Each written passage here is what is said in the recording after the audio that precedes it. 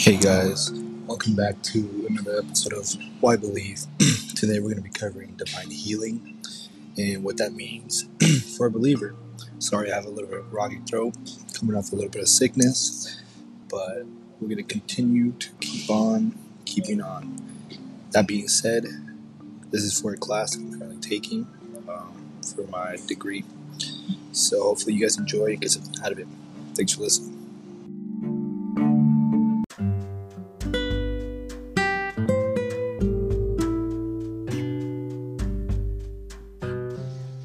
Hi, my name is Betancourt. I am a third year student at SUM, and I know Sebastian since my first year. We were classmates at the same cohort over here in Florida, and that's how I know you, Sebastian. I am Sebastian Cifuentes, and I also went to that cohort in Brooksville. That's how she explained that we knew each other. I joined the Navy not too long after, so I am still a one-year student, technically, by all accounts. But we're going to be talking about divine healing and what that means and what we believe about it. So let's start off by asking the question, what is your belief on divine healing, and do you believe this still happens? Well, with that question, I wanna talk about Jeremiah 17:14. I say something. I want to paraphrase something like, "If you heal me, I will truly be healed," and something like, "If you save me, I will truly be saved," and the praise is gonna be for Him. So I do believe in divine healing.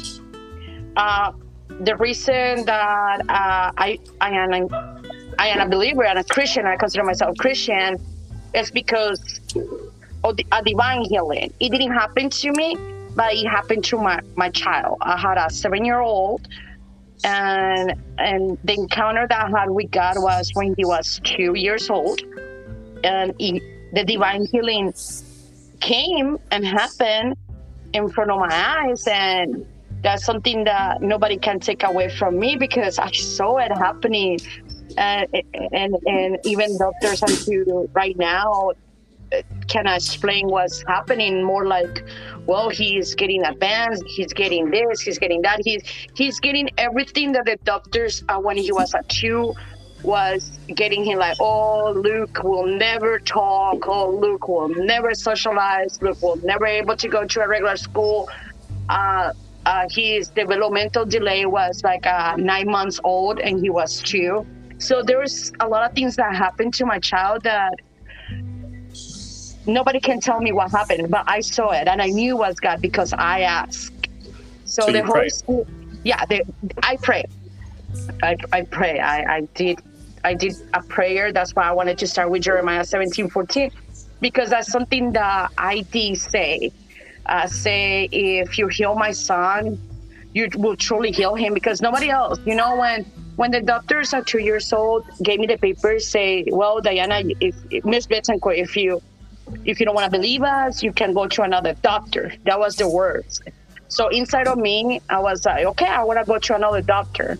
But I knew inside that, hey, all the doctors are going to tell me the same.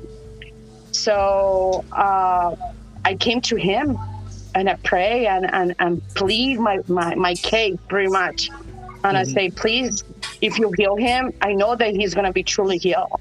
And if you save him, I know he will be safe. And my praise is going to be to you and to you alone. And here I am studying his word, though. So it's been, my son is 7, so 5 years in this journey. So do you think that the healing aspect of maybe drove you to a further relationship with Jesus Christ? Yes, definitely.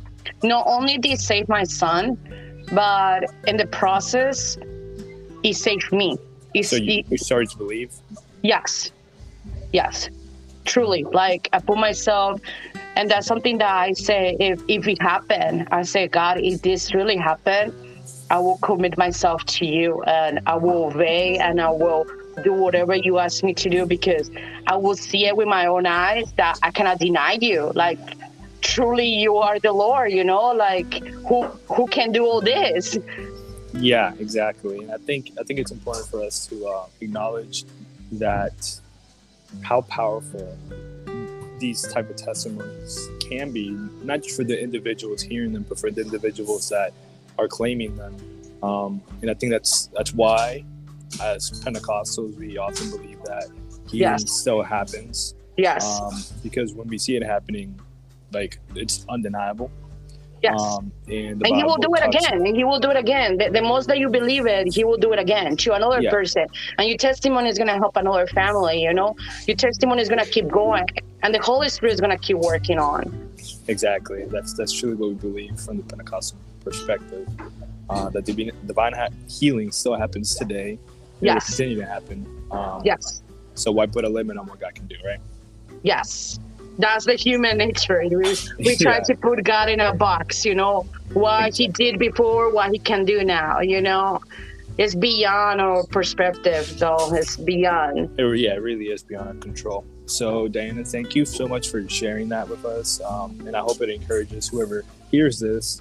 And just thank you for taking the time of your day to talk to me about this. And you guys have a good day. Thank you, Sebastian, for having me. And before you go, I want whoever's listening to this is my challenge for you. You have seen what God has done for you and in your life. Now, what are you going to do with that for him? So think about that. Think about what are you going to do for his kingdom, It's a retribution of what you're going to do for him. Thank you so much, Sebastian. Please be safe, brother. Okay, of course. You too. Take care. Okay, brother. Goodbye. Goodbye.